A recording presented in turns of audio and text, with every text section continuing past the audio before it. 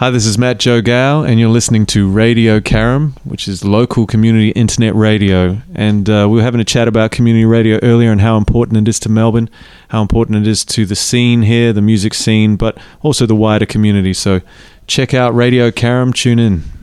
You're listening to Roland Pratt Method, where we talk all things fitness, mindset, well-being, performance and lifestyle design so that you can live a high-performance life. On today's episode, we have Martin McPhillamy, who is a breath and well-being consultant. Welcome to the show, Martin. Thanks for having me on, Rowan. Yeah, take two, mate. So we did try and actually do this recording the other week via Zoom, and the internet was not favourable to us. There was some great content, which is such a shame, but I'm sure this session will be even better. I'm sure it will. This is a Perth Wi-Fi versus Melbourne. Yeah, lost over the desert. So you've had experience as a respiratory and sleep scientist. Can you explain that?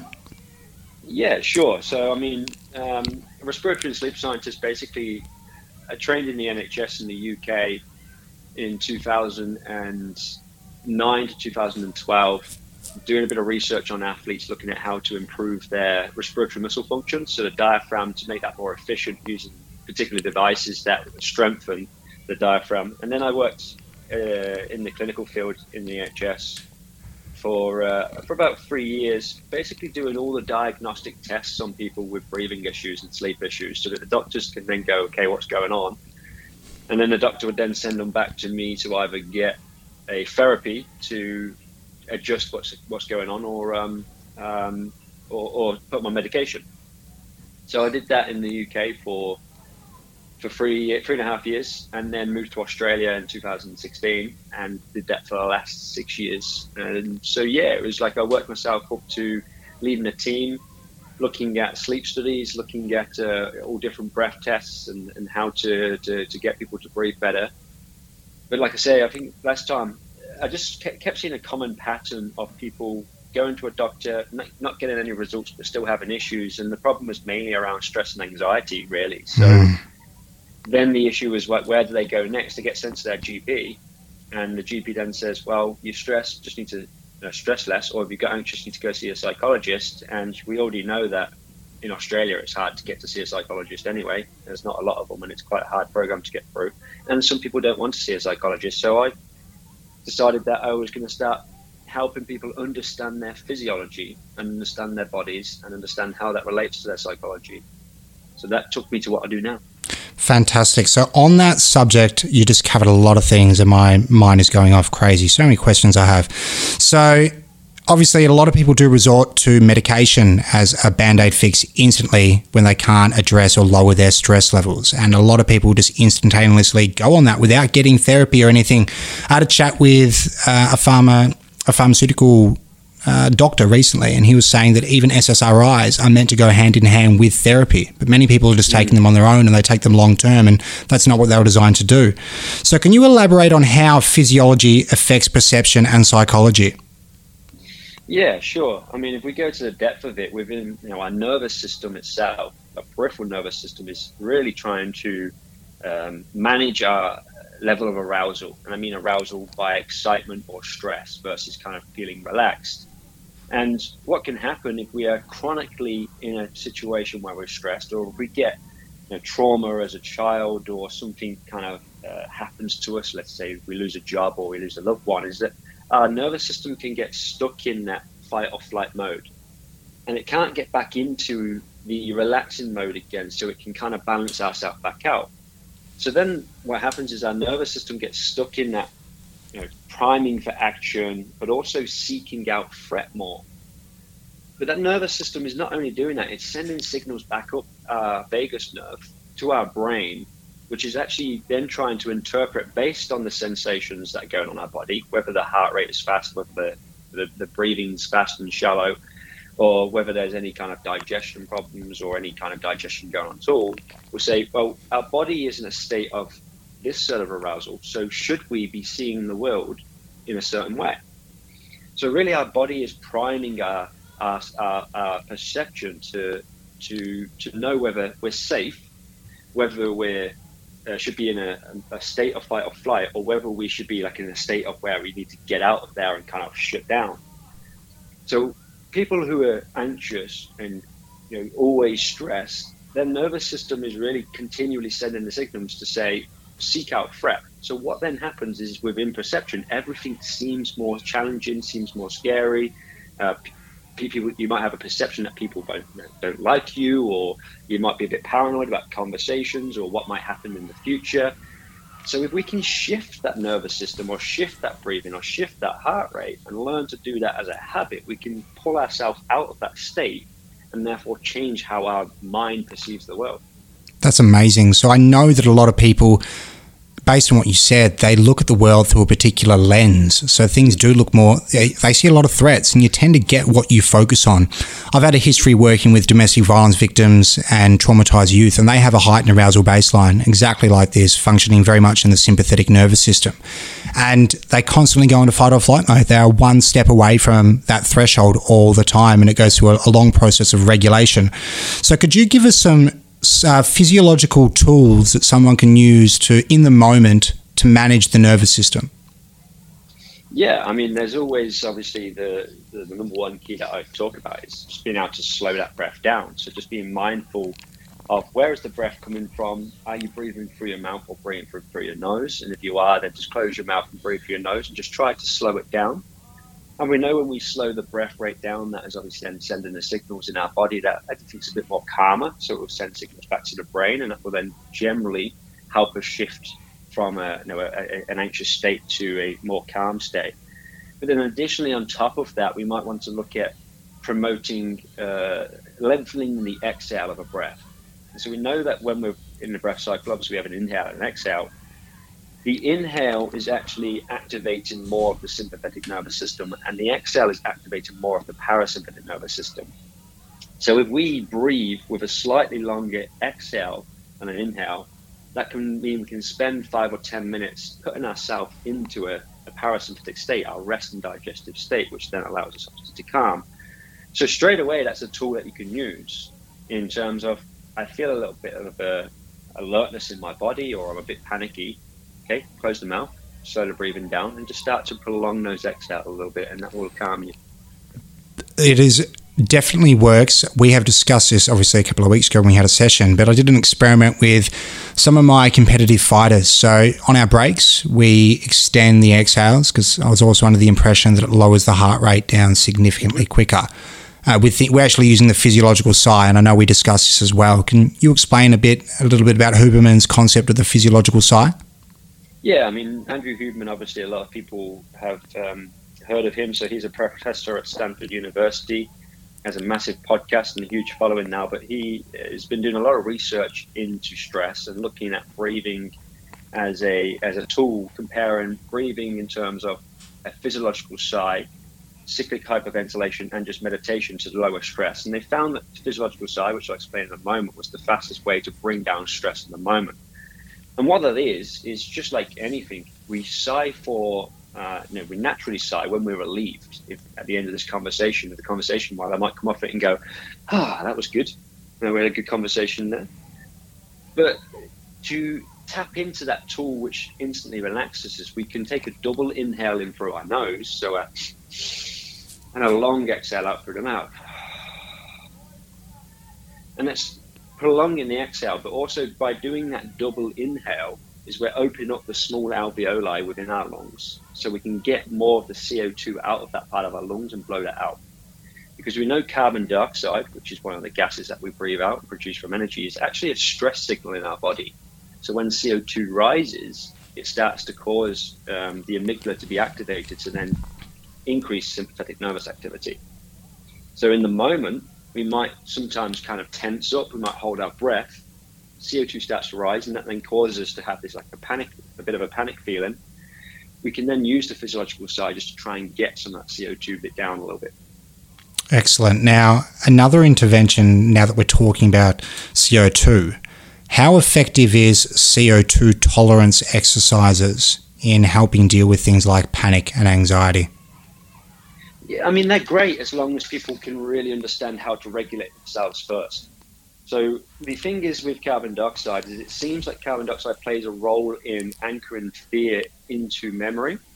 So that if you are to put someone into a fearful state and that produces a lot of CO2, is that CO2 is almost like state anchoring through changes in pH to make the body realize that that situation they're in was a threat.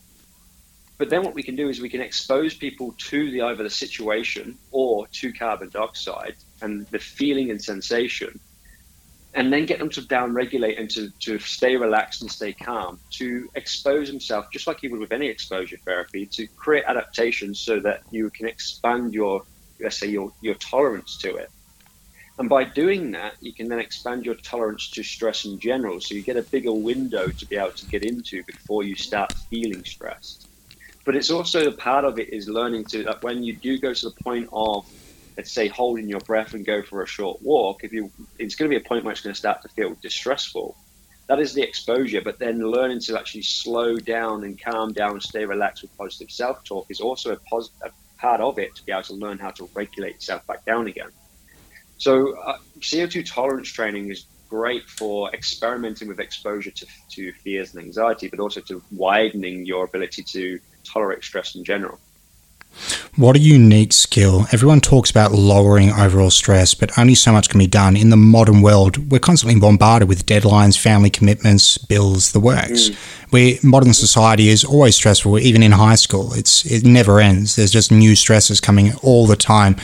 So down-regulation has been a hot topic. A lot of people are talking about it, and I've been implementing it myself with great results, plus with my clients. Can you elaborate on what down-regulation means?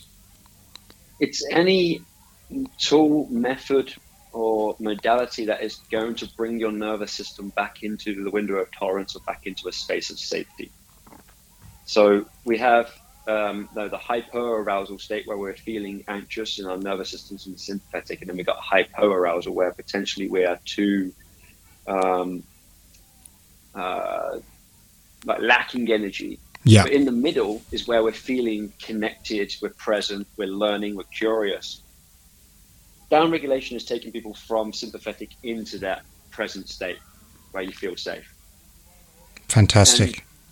And, that can be done through the breath like we've just talked about, but even just getting out in nature more often and going for a walk and unplugging from your phone and unplugging from work and just sitting down at the ocean or in the forest and just the colors, the spectrums of light and the fractal shapes that appear in nature seem to have a effect on our brain that produces alpha brainwave states, which then creates more relaxation and puts us into that state of safety and down-regulates us. There's been a lot of talk of things like earthing, grounding, negative ions. It's a hot topic at the moment. A lot of people are reaping the benefits, and there are many methods, but the concepts have pretty much come back to that form of down-regulation. When would be a time and a place for upregulation? Because you mentioned when someone might not be stimulated at all, lacking in motivation, energy and things. Would that be something like a cyclical hyperventilation? Yeah. So I think about my day as look at your circadian rhythm. So as you wake up, you're going to get a burst of cortisol, and that's going to increase your alertness and your energy levels. So if you want to do something that's kind of upregulating, or you want to be able to bring up your energy level faster, you want to kind of match it with that circadian rhythm where you're wanting to have more energy. So for my personal experience and my personal practice is that in the morning, I'll get out and I'll get into my garden where there's some fresh light. I'll be facing up towards the sun, looking away, and I'll be doing more of a forcefully inhale, fast nasal breath work for about 5 minutes or so, and then do some walking apneas on an exhale hold, which is also charging the sympathetic nervous system to bring up my arousal state. So therefore I can wake myself up faster, and I can get into my, rather than feeling a little bit groggy and a little bit not ready to work, I can get straight into doing stuff. It's very interesting. So a lot of people don't realize there is a time and a place for cortisol. As you said, early in the morning, we want to be stimulated. We want to be active. When it becomes a problem is when people have increased cortisol at night. Yeah. And obviously they can't calm down. So everyone demonizes it. Everyone's so focused on lowering cortisol levels, but you want that to perform and be alert. Is that correct? Yeah, I mean, you just want it at the right times. You want it when you're able to perform. So, if you are a professional fighter and you fight at 9 o'clock at night all the time, like if you don't have cortisol at a professional fighter is always going to have cortisol because of the nature of it. But if they have low cortisol at night time, it's not going to be ideal for them to go out and fight because they're not going to be prepared as well as they were. So if they know that actually they train in the evenings, they fight in the evenings, and they get used to that, but then it's not going to be great for their sleep, but it might still prime them to be able to take a bit more action or be a bit better. They might look at, anchoring some form of ice bath or upregulation in the evening to try and get themselves ready and prepared for the fight if they need that. Okay. Most fighters are probably going to want to calm down because the nature of a fight is going to be very stimulating anyway. But there's situations where you can look at your life and go, okay, do I want to do this piece of work? No, I'm not really motivated to do it. Okay, well, can I anchor that, whatever it is? Let's say it's just going for your emails, for example. You just don't like to do your emails. Can you anchor some upregulation work and then follow your emails after and use that as a behavior to try and create some energy to go and do that? Fantastic tool. That is very useful. Now, my next question is, hypothetically, we use an upregulation strategy for something, as an example, you mentioned emails or any sort of task that we need to be focused and attentive for. How long will cortisol levels remain elevated for? When will they come back down? Do we have to downregulate after when we want to shift gear, or will they come down naturally over a period of time? So we have obviously got a circadian rhythm, which is over a 24-hour period, and we get that natural rise of cortisol coming up, and then it comes down in the evenings. But there's certain pulsatile spikes of when cortisol is released, and these are on actually what's called a ultradian cycle.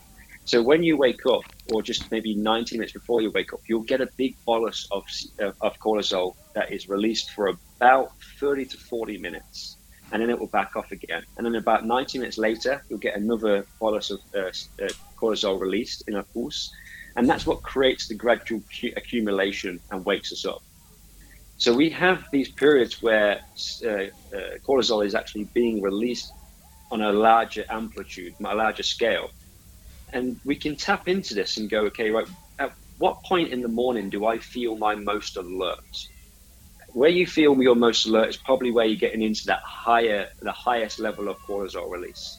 And you're in that middle of that ultradian cycle. So then you might scale that back about 40 minutes and say, okay, right, this is the ideal place now to be doing my your most significant bout of work, whether that be an exercise if you're an athlete, whether that be your business work if you're a business person, or someone like yourself, maybe if they were recording or something. That would be the period to do it then. You're then going to get a block of around about 90 minutes where you're going to be able to get an increase in arousal, and then after about 45 minutes, it's gradually going to start to come back down again. Okay. Then you'll have a period of about 20 minutes where you are going to feel a little bit kind of tired, lethargic. You're going to want to go take a rest. This is where people will then go and grab a coffee or grab their phone or try, they're procrastinating, so they try and force themselves to actually do more action. But this is a time for introspection and rest. So you might then go for your walk in nature. You might do your 20 minutes of internal breathing. You might do a yoga nidra. You might do some introspection and allow your brain just to drift off creatively. So then it gets to rest, and then you've got that next period where you're going to get a bolus again. And we get about two to three big boluses in the morning, and then they dimmer down in the evenings. So that would be the positioning where I'll be looking at trying to use the cortisol to, I guess, allow you to tap into the higher energy and higher levels of focus.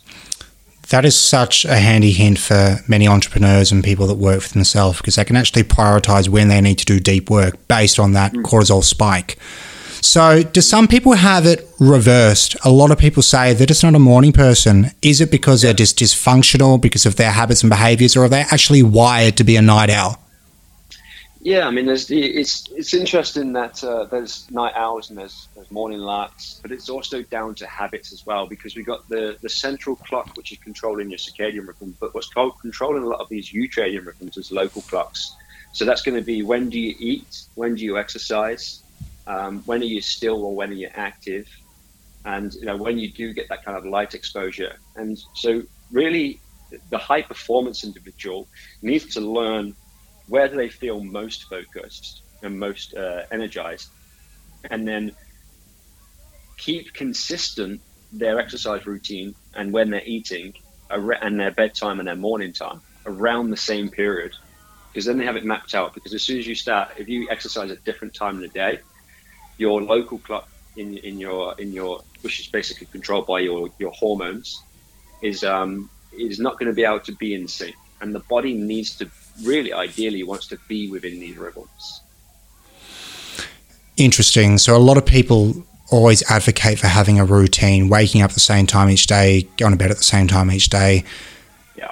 Is that essential for pretty much plotting a regular circadian rhythm and those peaks of cortisol levels to be regulated? Yeah, I mean, it's definitely going to optimize it for sure. It's going to be we're creatures of habit. All animals really are. And, our body is ran hormonally through increases and decreases that are on a cyclical pattern. But also our autonomic nervous system is a predicting machine, and our brain's a predicting machine. So when we have this routine, if we stick to a routine for a certain period, it's almost like the autonomic nervous system and the brain just knows what's coming next. So let's say, for example, if someone is struggling to sleep at nighttime and they start to build a routine and they choose 3 habits, let's say that habit is to have a chamomile tea, to brush their teeth, to do some slow breathing or a meditation, then go to bed. If they keep doing that, the nervous system and the brain is going to predict, okay, cool, right, I've had my tea, I've brushed my teeth, I'm now doing my breathing, I know sleep's next. That's where rituals come into play. I've heard a lot of people discussing with sleep hygiene, having an evening ritual, letting the body know that it's time to unwind. So how do we navigate our way around changes? For example, someone has an event or a wedding or something. How can they get back into that routine if they go away for the weekend or something like that? Yeah. I mean, I think it's having that habit in place to begin with, but from the question you're alluding to is like more so how do we reshift our habits back or change the habits back? There's a couple of things that I will tend to do with people. Number one is trying to make it as small and as achievable and as attainable as possible to keep it consistent. Most people, when they make habit change, is they try to go, right, I need to change everything, and then they fail, and then they stop doing it. Yes. So it's like just looking at, can you make 1 or 2 changes to begin with? And maybe stack those changes with a habit that you already do that's within, okay, for example, let's go, I eat breakfast every single morning. I don't even have to think about that. Or is there a positive habit you want to do after breakfast that you then can anchor into that you already do every morning to create like a series?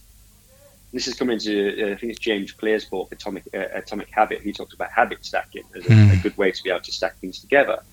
But what I also like to do is get people to prioritize habits. Okay, well, we can prioritize them in importance, but also we can prioritize them on what's going to give you the biggest bang for buck for the smallest amount.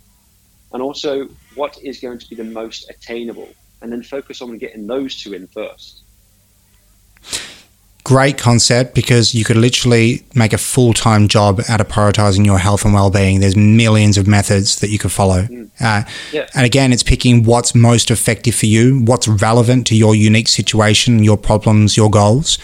I'm sure there'd be a few things that would be common for all people. So if you could pick 5 things to optimize managing their physical and emotional state, what would you include?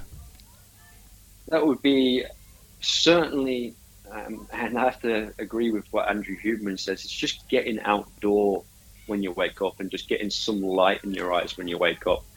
If you have the opportunity to get outdoors in natural nature because the sunrise is coming up when you're waking up, great. If not, then try and get some form of artificial light. We don't really think about this because Andrew Huberman's made this whole big thing of just getting sunlight in your eyes, but really it's just get outdoors.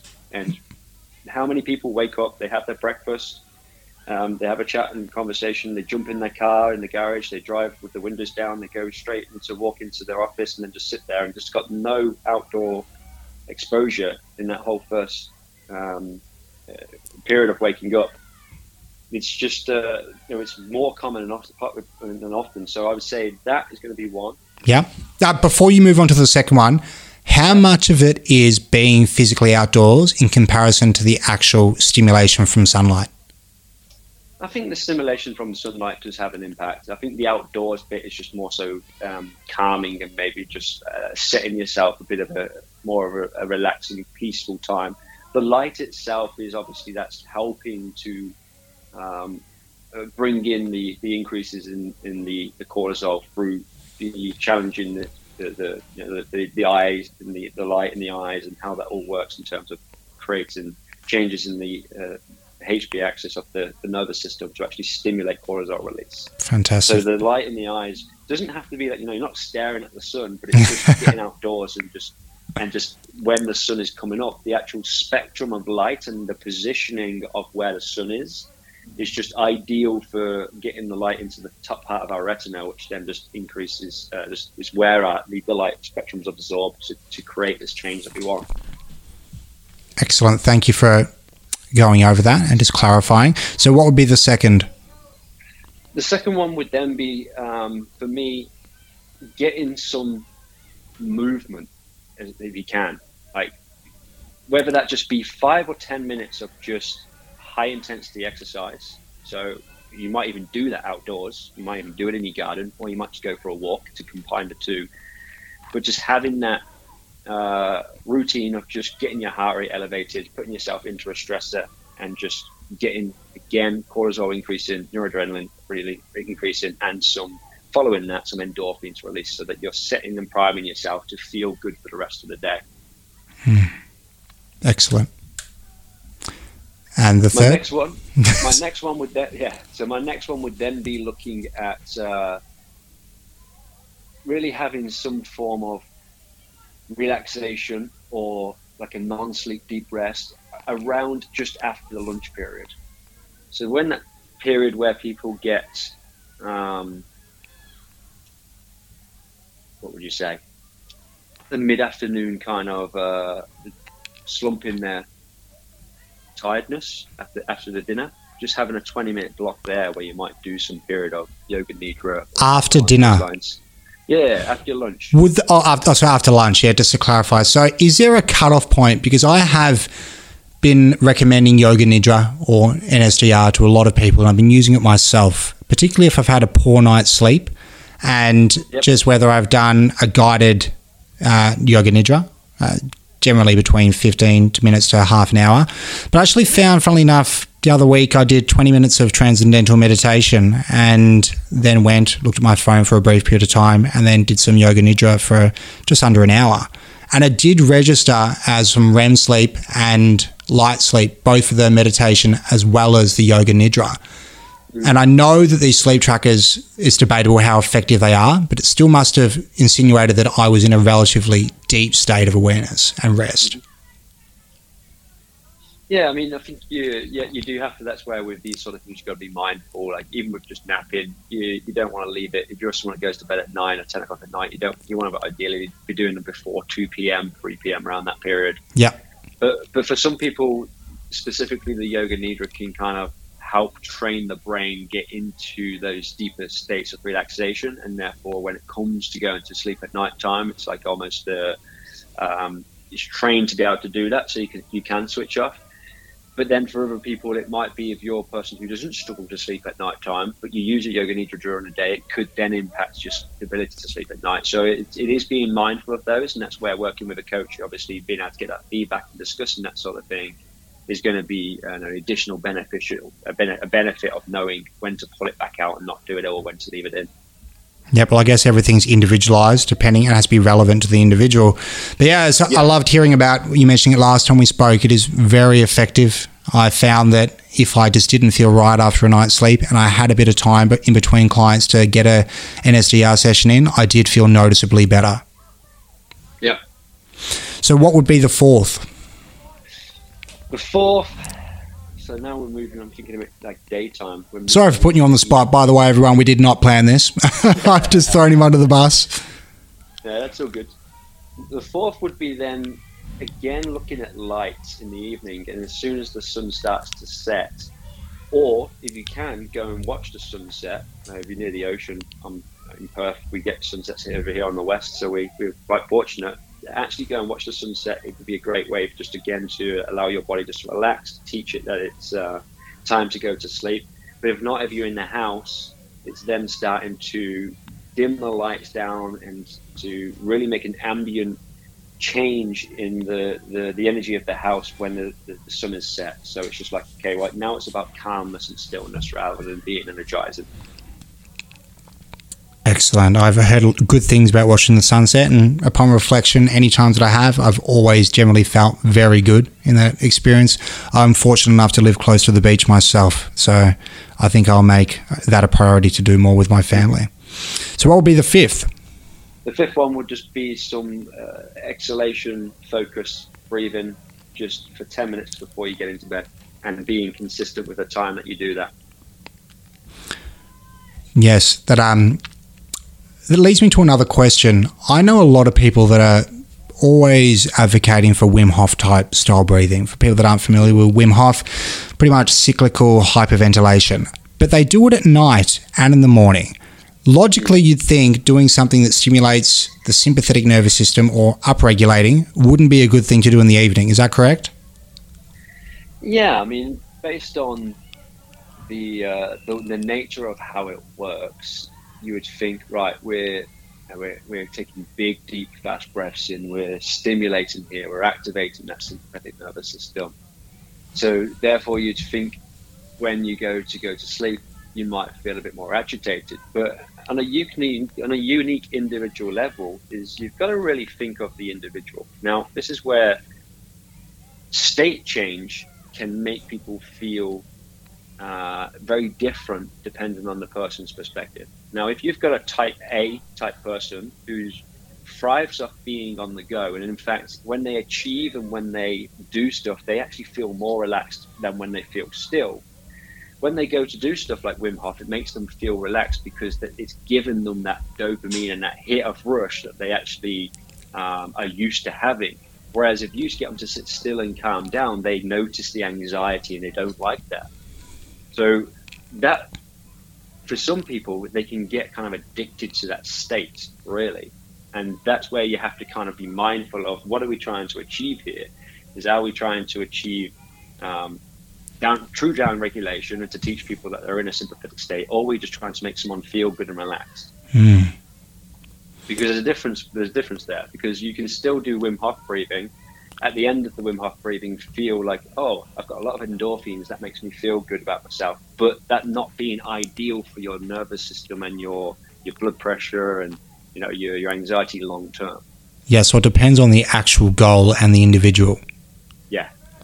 Very good response. That makes a lot of sense, because I've known a lot of people that swear by it, and just the more we talk about it, just doesn't seem like... I know it's a wonderful tool. I met Wim Hof probably 8 years ago, did the ice baths with him up in the city in the cold water, the cyclical hyperventilation. It was great. Really interesting guy, but it just seems like the night time wouldn't be the right time to use it. But it makes sense that some people would benefit from it with the endorphins and things, with ticking that off the list that they've achieved something.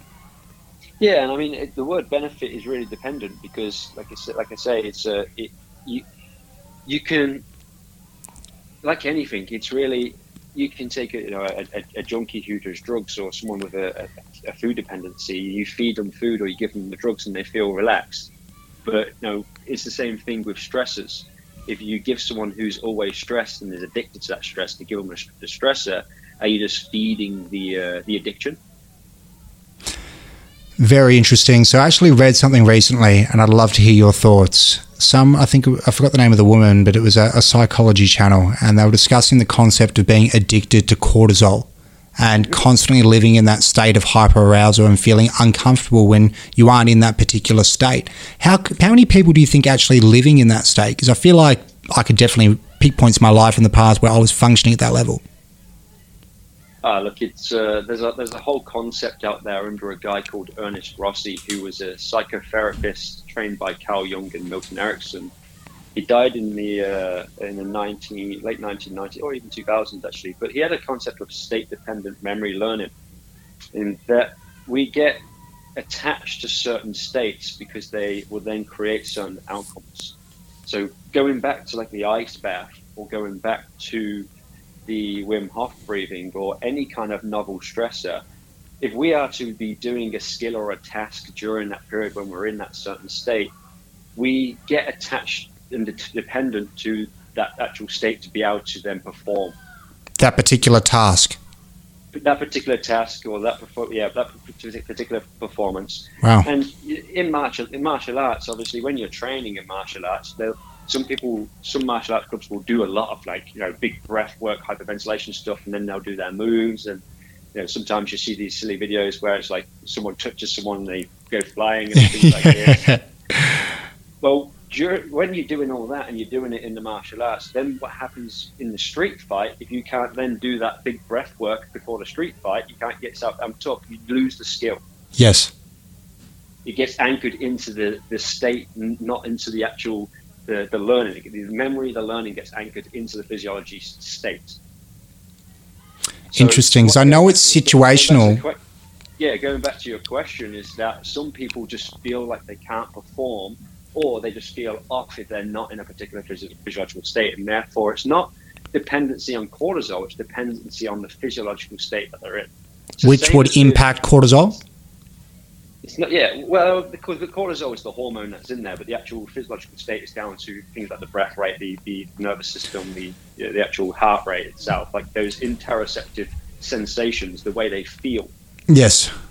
That is very interesting, because I can picture that many fighters that perform one way in the gym but perform completely different when it comes to competition. Generally, they're very relaxed in their home environment, training with people that they know, training for an extended period of time. They're calm. They're regulated at that moment. It's just another day in the office.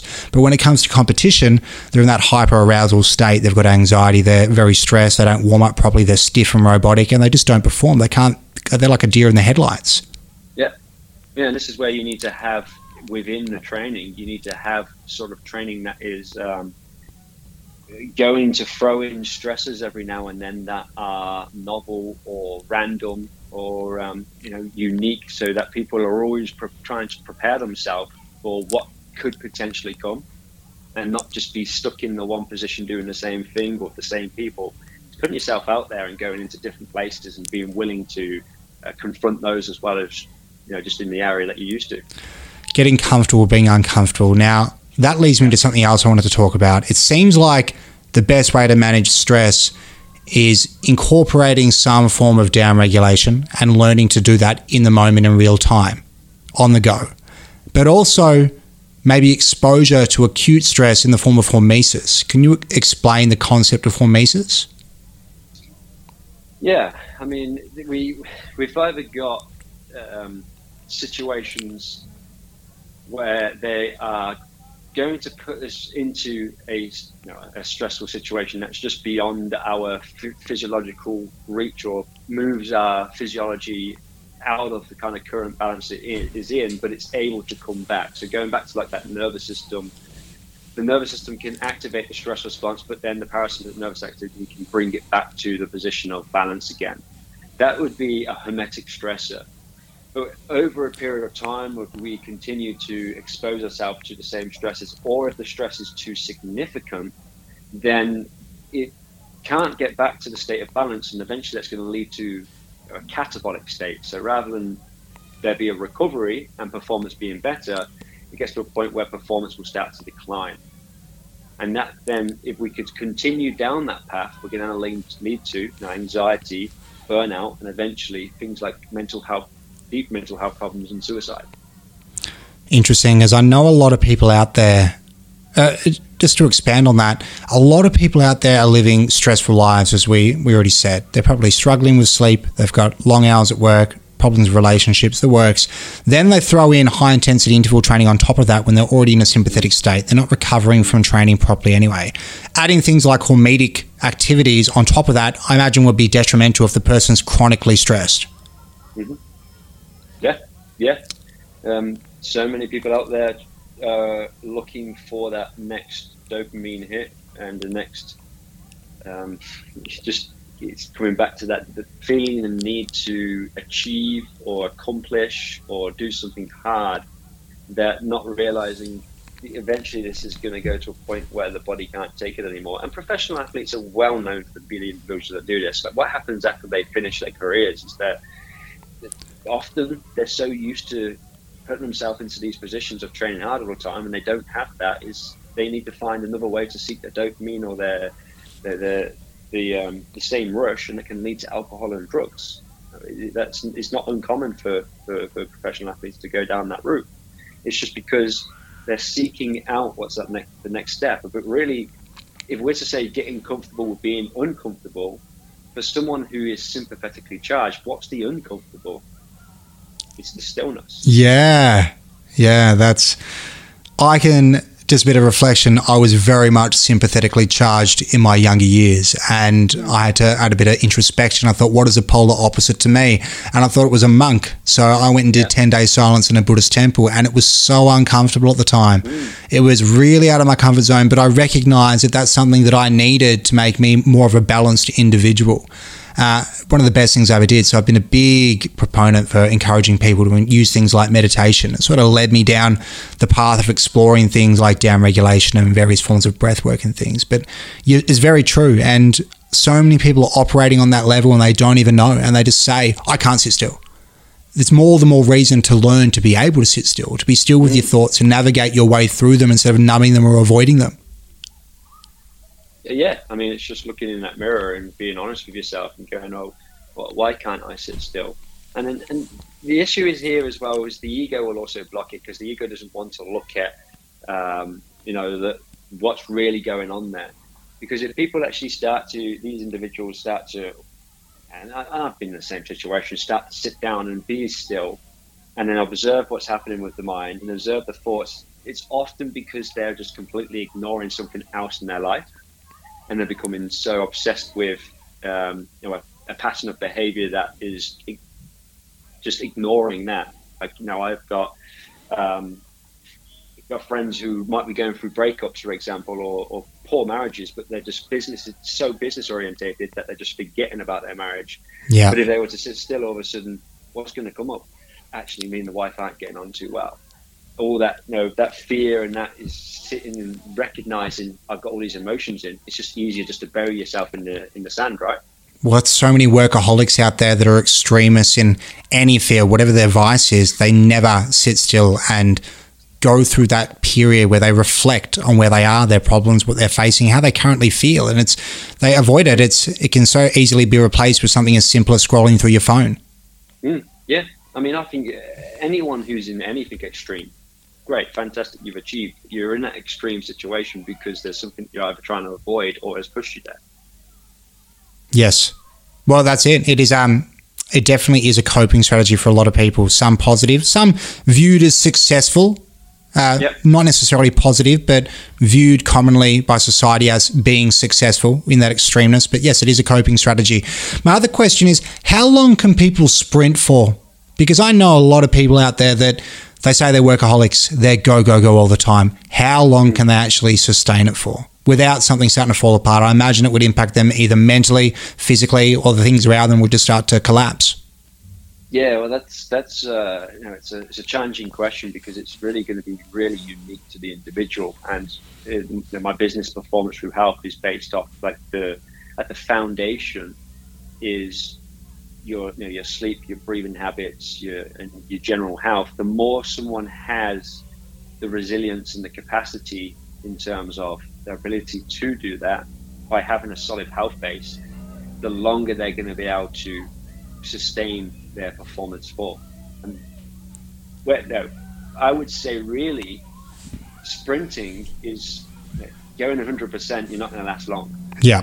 I give most people to say, hey, look, you want to be working around most of the time about 65 to 70%, 65 to 75%, to give yourself 30 to 25% reserved to be able to sprint when you need to. But then get back to that 70% again. And to have things in place when you know you need to sprint, do you need to take time off before, or do you need to block time off after to make sure that your body is recovered or prepared or recovered, sorry. Yeah, that's very relevant. I know something that took me a long time to learn was not to wait until I was completely exhausted before it was time to rest. Factoring that rest time in between, and so many people don't do it. There's a curve that people can use. It's called the Human Function Curve by Dr. Peter Nixon. So people can just Google that curve, and I've put it on my on my social media, and it basically will just give a subjective point of where they are on that level of either the stress is the stress is too much and they're in that catabolic state and they need to look at recovering, or they've got a bit more to give. And you can look at it and just go, well, okay, I'm at the peak here. I feel like I've given my all. I'm actually steaming ahead. If I go any further, I'm going to go into a negative performance. So therefore, I need to think about implementing more recovery so I can then increase my performance. Yes. Well, it's funny, something else came up recently about the difference between functional overreaching and non-functional overreaching in terms of, this was related to exercise, but I guess it applies to anything in life as well. Obviously, any stress that you're willingly put yourself through, you want it to have a positive outcome where there's an adaptation at the end where you have more resilience and you're better and you've been successful in some way, shape or form. But a lot of people just barreling on the stress all the time, and it is having that negative impact where they just collapse and they can't maintain performance. Yeah, and I think it's because people are so not in tune with their body. There's that mind-body disconnect. So it's almost like the logical thought of exercise overrides the listening to the body and going, actually, I need a rest. Like, how many people will be fatigued, but because they've told themselves I need to work out 5 to 6 times a week, will fit that 6 exercise program in there, that 6 exercise session in there, despite their body going, look, maybe you can take a few days off, just because it's in there as like in their diary. It's like again, back to I need to achieve that. It's, there's a lot of people out there that will do that, when it's really, if you tap into what your physiology is telling you, is what I try to teach people, is we can look at how are we breathing, how are we sleeping, are there some simple breathing tests, check in with our heart rate in the morning. We know then, okay, cool, right, it's time to ramp it up, or it's time to back off, and therefore we can be more intuitive with our approach. Great point. And it is very common that people say, if you're not assessing, you're just guessing. So what are some ways that people can measure how stressed they are or how it's impacting them? Yeah, I mean, in terms of, obviously, if you've got watches and stuff like that that measure these all different things, HRV, heart rate variability, is going to be one of the main indicators that people are using nowadays. And heart rate variability is an indicator of how much parasympathetic tone that we have within our nervous system. So when heart rate variability is low, it means that we're more stressed, and when heart rate variability is more stressed, it means that we're higher. It means we're more prepared and resilient and adaptive. So if we get significant changes or significant drops in heart rate variability from these measures, then we can say, hey, look, actually we need to recover and spend some more time focusing on sleep and arousal management and some slight breathing, for example.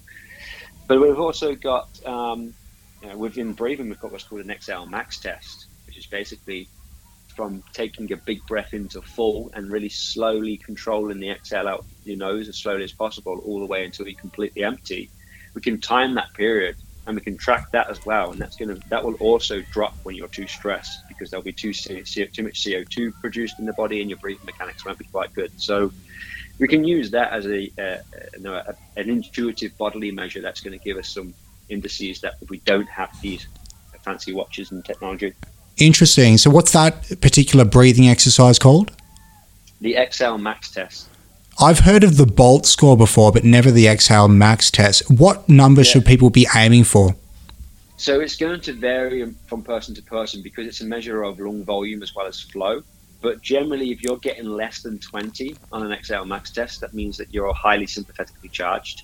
Okay. If you're getting from 20 to 40, that means that you can probably improve your breath mechanics. If you're getting 40 to 60, you're reasonably good. When you start getting 60 and above, that means that you've got good CO2 tolerance. On an exhale, a 60-second exhale. Yeah. That seems like a long time. I'm going to give this a go. I'm very interested in this. It does, but I've taken people from 26 seconds up to over a minute. I've had another guy get from like 46 seconds to over 2 minutes. It just really is learning to be able to tolerate that CO2 and be able to relax and control and exhale. Yeah, well, I guess that strategy, again, some stresses are controllable, but many things in our life, we just have to deal with them. So increasing our ability to cope with them and manage them and remain in a parasympathetic state despite of them is a unique skill. Yeah, Well, it's, the internal world is the external world is a mirror of our internal world, and that's the gist of what I try and tell people is like, I'm coaching you, but I'm not taking any of your stress away. I'm not getting rid of your toxic boss. I'm not getting rid of your nagging wife. I'm literally giving you the tools that are going to change your internal state so you can see it differently and you can respond to it better. So we mentioned some of the physiological tools like breathing exercises. Are there psychological tools? Are there? Yes. Yeah, I mean, you've got the cognitive behavioral therapy psychologists are all going to work with the cognitive tools. So you've got reframing of situations. Yep. So you can obviously just change to look at rather than going, what is happening to me here? What can I learn from this? And simply see whether there's any takeaways. There's reflections in terms of actually just journaling away when you feel emotional changes. You can actually write and allow what comes up to your unconscious mind and just see whether there's anything that is deeper rooted. There is where are you placing your focus? That's another one. Like you said earlier, where you place your focus is where you really kind of see things. Like, can you actually write down and change where you're placing your focus and then decide that that's a choice to focus on the positive rather than the negative? Well, I found it fascinating when I first heard about the RAS, the reticular activating system, filtering all the information coming at us at any one time. And it just makes sense. If you're going to buy a yellow car, you see yellow cars everywhere. The other person won't because they've got no interest in a yellow car, but that lens is dictated by what they're focusing on. Yeah, and it comes down to values. Comes down to how much do you value something. It's also, why if a really pretty woman walks into a room, why does everyone look at her? Yeah, it's because beauty is valued in society. So that's basically our focus is being shifted over there, so we can intrinsically look at what is it that we truly value. And for most people, if they're putting their values onto external things, extrinsic things, it can only get them so far. They might get reward from feeling achievement, but they're not going to get fulfillment because it's external value. Whereas if you place something on the inside of just feeling worthy or feeling loved or feeling in connection, you can change and take back the power of something that externally was making you feel better to then actually internally being satisfied because you just know inside that you have it already. I'm so glad you brought this up because it is a bit of a common theme. Everyone has their own individual values. There is some that are very common between most people, but you generally find a way, whether positively or negatively, to fill that value. And even negative behavior in some way is meeting a need in some respect. So you have to that need still needs to be met. How many people do you think are not living in line with their values? Oh, so many. Because how many people actually consciously decide to look at their values and choose them? Yeah, they're not. They're often taught, or they're often, through childhood. Let's say, for example, my own example. My father wasn't in the household that much, but whenever I saw him, he gave me money. And he gave me pocket money. So I believed that love meant exchange of money. Wow. So my value of love would, and how many people are out there being programmed in those sort of things, but they don't ever realize because they're just not conscious to make that decision, or just haven't made that decision or they've not had someone to support them to make that. So I've just finished working with a lady, and when I started towards the end, when I was working with her, she was like, I still don't feel like I fully have permission to relax. And I was like, okay, well, let's explore that more. So what is it that you're trying to achieve? And she's like, well, I just want to kind of have the freedom to make choices on my health and my well-being and put that first. But I'm so busy at work that I can never really prioritize to put that first. And I was like, okay, well, why not? He said, well, I make a list for work and a list of things I've got to get done, and I never get through that list. And I was like, well, there's your issue. It's like you're setting yourself up for failure. So you've made a list, and that list is dictating whether you can then go and relax. But you value freedom and relaxation to be able to make a choice, but then you've got a behavior that doesn't allow you to do that. You've got a conflict between your behavior and your value here. So I'm going to challenge you to stop making a list of things to do. How did she respond? We're going to find out next week. Stay tuned. I'm very curious when we have you back again to go down the rabbit hole to hear the update with this. I'll definitely remind you of that. So I find it funny that so many people aren't even aware what their values are. If you ask them, they can't tell you. They might have a few buzzwords like family or health, but their behaviors don't reflect that most of the time. It's usually driven by many things. So I find it fascinating, and I encourage everyone to get clear on what their values are. Before we move on, because we are running out of time, something I did want to bring up is how chronic stress leads to modern day health concerns, things that we're facing in this day and age. Yeah, I've just literally been reading some papers on this recently, and it's a fascinating area that when we look into really what's going on with stress, especially if we look it down to what happens with the breath, is when we initially have a stressor, there's almost like a freeze response before we have a sympathetic nervous response. So out in the wild, if there's a predator a prey runs along a predator, the prey has to stop. So it goes silent, has to stop and pause the breathing so the predator doesn't notice it. There's a short period there where it's going to make a very slight decision, and then the sympathetic nervous activity is going to kick in to get it to run away, fight or flight. Human beings, they might have a stressor, there might be a little bit of a pause, then there'll be the actual sympathetic charge. But nowadays, human beings have a society where you can't just go on and go for a run. Now, if there's a fight or flight, unless it's an actual flight, but if you get a message from your partner or you get a message from your boss, and that gives you that feeling of anxiety. Naturally, we should be shaking it off or using our muscles because that primes us to use energy. But we don't do that now. So then we get all this stored energy that's in the body. But over a long period of time, this is going to cause a physiological response. And through the change in, rather than out in the wild, it's homeostasis, coming back to balance. Human beings don't have that because they don't use the sympathetic charge. They get allostatic changes. So what happens is there's more of like it's a stabilizing in the moment issue. So the body will stabilize and bring physiology into the same place, but down the line, there'll be some remodeling that will happen. So that remodeling might be in the heart, and therefore you might get some in the long term, get cardiac arrhythmias or a heart attack. That remodeling might be in the vascular system, and you get stiff arteries. And you end up with high blood pressure, or it might be in the liver or the kidneys, and you end up with diabetes. Wow. So we don't go through that process of discharging stress regularly throughout the day. It just compacts over time and has those physical manifestations in the body as a result.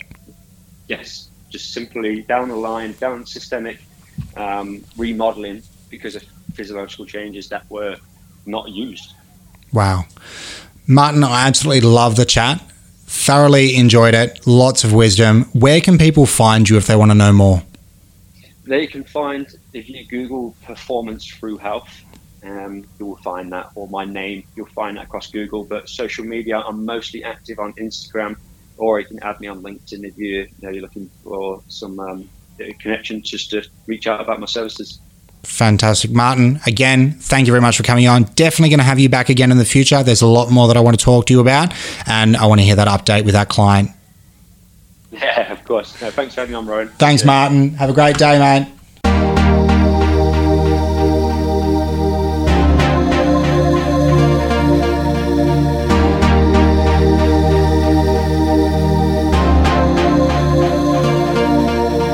Hi, my name's Paul Kennedy, and I'm a sport reporter for the ABC. And when I'm not listening to the ABC, I listen to Radio Caram. Tune in and enjoy.